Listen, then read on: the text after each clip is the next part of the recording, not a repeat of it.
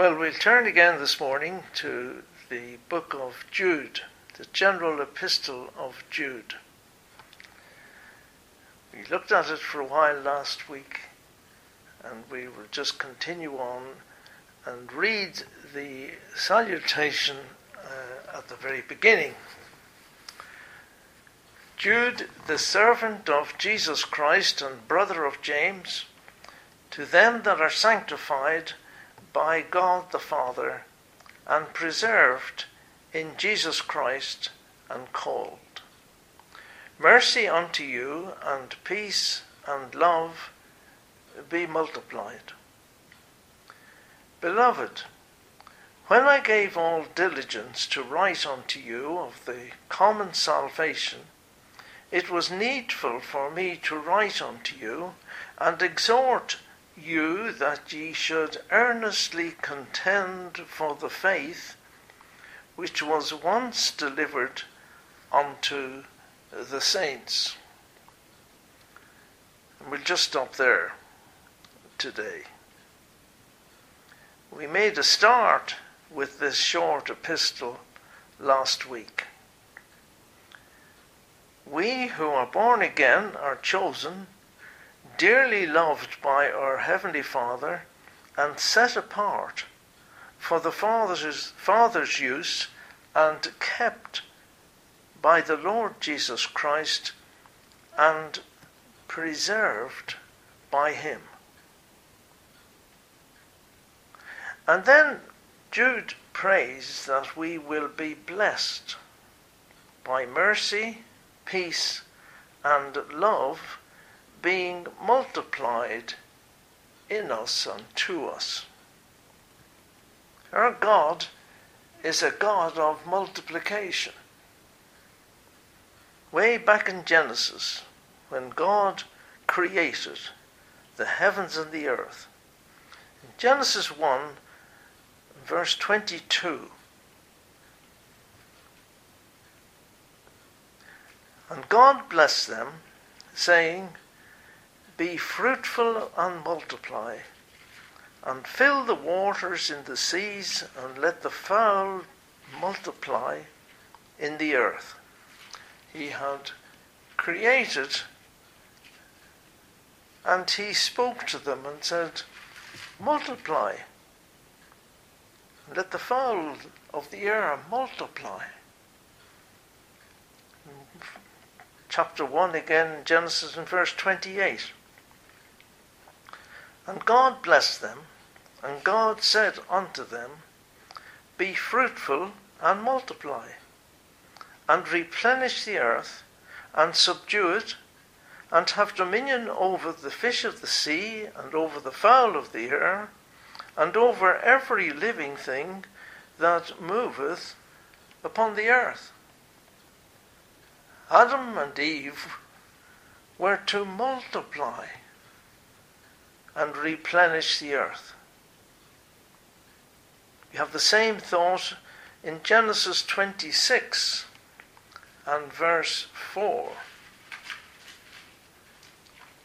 God speaking to Abraham, and I will make thy seed to multiply as the stars of heaven, and will give unto thy seed all these countries, and in thy seed shall all the nations of the earth be blessed. Pointing to the coming of the Messiah, the Lord Jesus Christ, years later.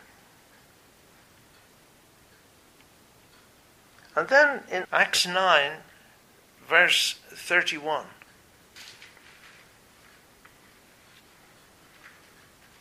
there had been persecution and problems in the area. And then it says, then had the churches rest throughout all Judea and Galilee and Samaria, and were edified, walking in the fear of the Lord and in the comfort of the Holy Ghost, were multiplied. The churches were multiplied. How sad it is, as we look around our world, we see little signs of multiplication in our churches, and even very little addition. And in some ways, this is the same situation Jude faced and caused him great concern. The problems in the churches. And then we come to this verse 3. Beloved, when I gave all diligence to write unto you of the common salvation, it was needful for me to write unto you and exhort that ye should earnestly contend for the faith which was once delivered unto the saints.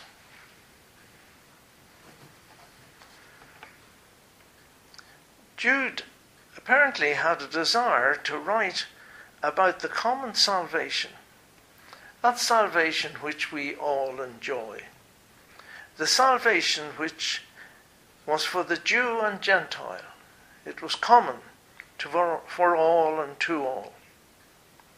And we all love to hear a speaker talk about this salvation, have it explained and rolled out for us, showing the joy and hope we have in God and in our Saviour Jesus Christ. How we have a comforter in the Holy Spirit, who indwells all believers. How we may have peace with God in Christ, reminding us of the blessed hope of the coming of our Lord to the air at the rapture of the church. He has said, I will come again to receive you unto myself, that where I am, there ye may be also. And reminding us of the inheritance which we will share and which is reserved for us in heaven, to a reservation with our name on it in heaven, incorruptible, undefiled, and which will not fade away.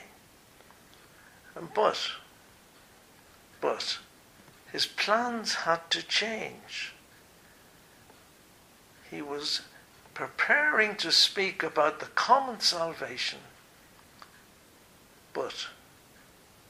and sadly in life there are many buts. Of course, there are some people who always see the problems in doing anything and voice their predictable buts. Remember years ago in the YMCA Youth Club, there was such a fellow, and developed his well-deserved nickname, Butt Dawson. Say you're going to do something, he would have a butt. However, in Jude's case, it was different, as we shall see. Beloved, he said, when I gave all diligence to write unto you of the common salvation, but his whole concern, it would appear, was to write about the common salvation. The Holy Spirit, however, had, it would seem, a more urgent message. Sure, some of you have had such an experience. You decide on a topic on which to speak, and it all seems to fit into the circumstances which you see there at the time, and those with whom you are meeting would enjoy this message, but suddenly you are nudged by the Holy Spirit to think again. Did this happen to Jude? And then this short epistle with a very urgent message on a subject which to many may not have been very acceptable had to be given. Sometimes the message that a speaker has to bring is not always acceptable, but hopefully it is always acceptable to God. And the message will come with the assurance that it is in His will. May God help us to accept this message from this dear man, Jude, who had to change his mind and give us this epistle. As we said, I think, last week, if the message here given by Jude was so urgent in his day, how much more urgent it is as we look around the world today, we look around the state of churches today. We pray that we will take his message seriously. He says, "It was needful for me to write unto you, and exhort you that ye should earnestly contend for the faith, which was once delivered unto the saints." He found it necessary to change his whole approach and change the subject to that of this little epistle. The Amplified Version of the Bible says, "Behold, beloved, while I was making every effort to write you about our common salvation, I was compelled to write to you urgently, appealing that you fight strenuously for the defense of the faith which was once for all handed down to the saints, the faith, that is, the sum of Christian belief that was given verbally to believers." Hebrews chapter 1 and the first 3 verses of Hebrews are well known. I remember learning them once in Sunday school. But here again I want to read it from the Amplified Version. Hebrews 1, verses 1 to 3. "God, having spoken to the fathers long ago, in the voices and writings of the prophets, in many separate revelations, each of which set forth a portion of the truth, and in many ways has in these last days spoken with finality to us in the person of one who is by his character and nature his Son, namely Jesus, whom he appointed heir and lawful owner of all things, through whom also he created the universe, that is, the universe as a space-time matter continuum. The Son is the radiance and only expression of the glory of our awesome God. The light being the brilliant light of the divine, and the exact representation and perfect imprint of his Father's essence, and upholding and maintaining and propelling all things, the entire physical and spiritual universe, by his powerful word, carrying the universe along to its predetermined goal, when he himself and no other had, by offering himself on the cross as a sacrifice for sin, accomplished purification from sins and established our freedom from guilt, he sat down, revealing his completed work at the right hand of the Majesty on high, revealing his divine authority. When he had by himself purged our sins in his own body on the tree, he sat down at the right hand of the Majesty on high. Now that is a précis of the truth, and how we come to believe it, and which is being rejected by many churches today. The truths of God's Word are taken as secondary. I wonder how we consider God's Word today. Do we take it seriously? I was thinking about Moses when he was building the tabernacle. And we have it all in Exodus, if you look it up sometime.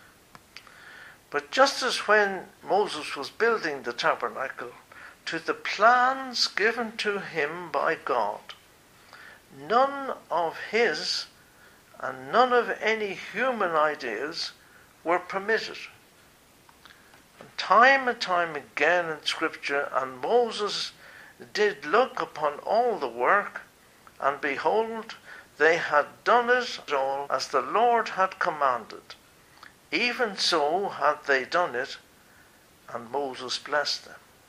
At the end of the work he inspected it all, and it was all done as the Lord had commanded. None of man's ideas were ever included in the building of the tabernacle.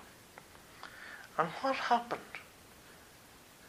When the work was finished, the glory of the Lord filled the tabernacle. Why? Because it had been done as the Lord had commanded. We sometimes do things not just as the Lord commanded. And sometimes we think we'll get away with it as it is. He wants us to contend for the faith once delivered to us all. There's something I want to emphasize here. This message, this faith, was not made up by John and Jude and Peter and Paul. They didn't just meet one day and decide what it was going to be. But God delivered it to these apostles and others in the Old Testament. And they were given the words to speak and to record. They didn't just stumble across it. It was delivered to them by God. Are we lax in believing that the word of the Lord is the true word of God? God breathed by God. And then wonder why God is not working with us. People somehow today think that they don't have to believe all the Bible, all the Word of God, as being the Word of God. You come across strange people these days claiming to be Christians. We had a letter from a friend of ours, and she included a photograph which had been given to her by some Christian friend. The comment on the photograph was, "This just shows we're living in the end times." And it was a photograph of some snake in the middle of Honduras or somewhere. And it had 7 heads, or they claimed it had 7 heads.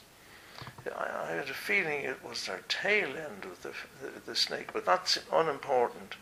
But the comment was, this snake had 7 heads, as we read in the Bible. This snake with 7 heads. And that proves that we're living in the end times. Such a load of nonsense. But sadly, that's what we come up against when we're talking with people. They are not aware. I wrote back to the lady and said, you must make sure that when people hand you things and say things, say, let me have the chapter and verse in Scripture that refers to this thing. Don't just accept what people say. Let's have the context and the chapter and verse, please. Another one, recently, talking about infant baptism, had a story about a chap who had been baptized as an infant, and the vicar, or whoever he was, put the sign of the cross on his head.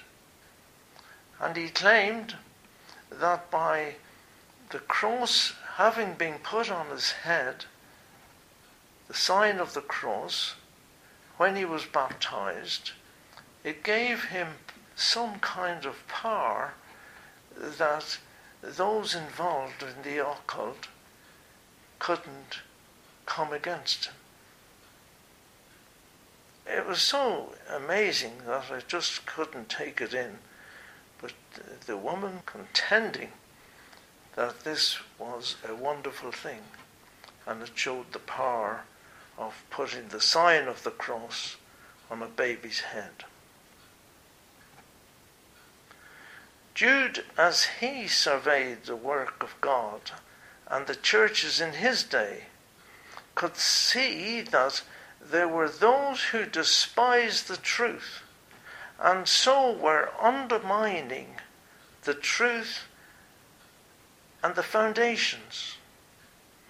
And if the foundations of our faith in the truth of God's word comes about, the whole structure will collapse. And we can see that in churches today. Those who have strayed away from the truths of Scripture, the whole edifice is slowly beginning to collapse. And so he says, I found it necessary. I was impelled, driven forward to press on, constrained into action in a way that he was being pressurized into action. He wanted those around him to contend for the faith, contending, to struggle in order to overcome this problem which he could see in the churches. I want you to be pressurized into action. Oh, it's so easy just to sit back and not bother, and it's somebody else's problem that the Bible is not being read, the Bible is not being believed as God's holy word. He could see the seriousness of the whole situation and wanted everyone else to see. And that applies to you and to me. The word of God was given to the apostles in the early church and in Jude's day to deliver the word of God and commit it to writing. However, the responsibility of each of us born again children of God is to ensure that the Holy Word is maintained in all its God-given truth and pass it on to others. I remember an example I heard a while ago, and it sort of put this kind of thing into everyday thought and thinking. And the analogy was a rugby match. And what he was saying is, could you imagine a rugby team playing,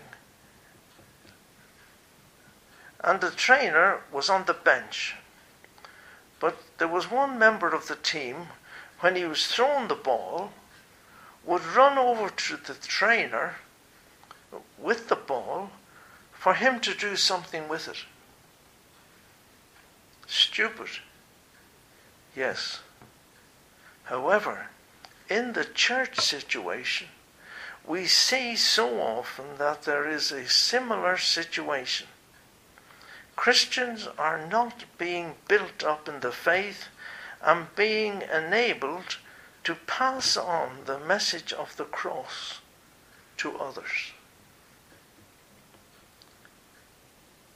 We need to build up our congregations, our friends, our neighbours, when they become Christians, that they are built up in the faith. This faith was delivered once for all. Once for all. It has not to be added to, and nothing has to be taken away from it. There's nothing of man's idea in it. As we said, as Moses was building the tabernacle, he couldn't say, well, I think we could do with a little bit of extra timber there, or that bit of timber's a bit too big. No, there was nothing of man's idea. And so often when we talk to people about the Word of God, they come up with some man-made idea.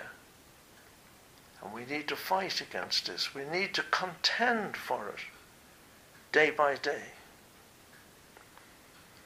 And so, we will leave Jude for another week. The situation in the churches is serious, and he faces the problems.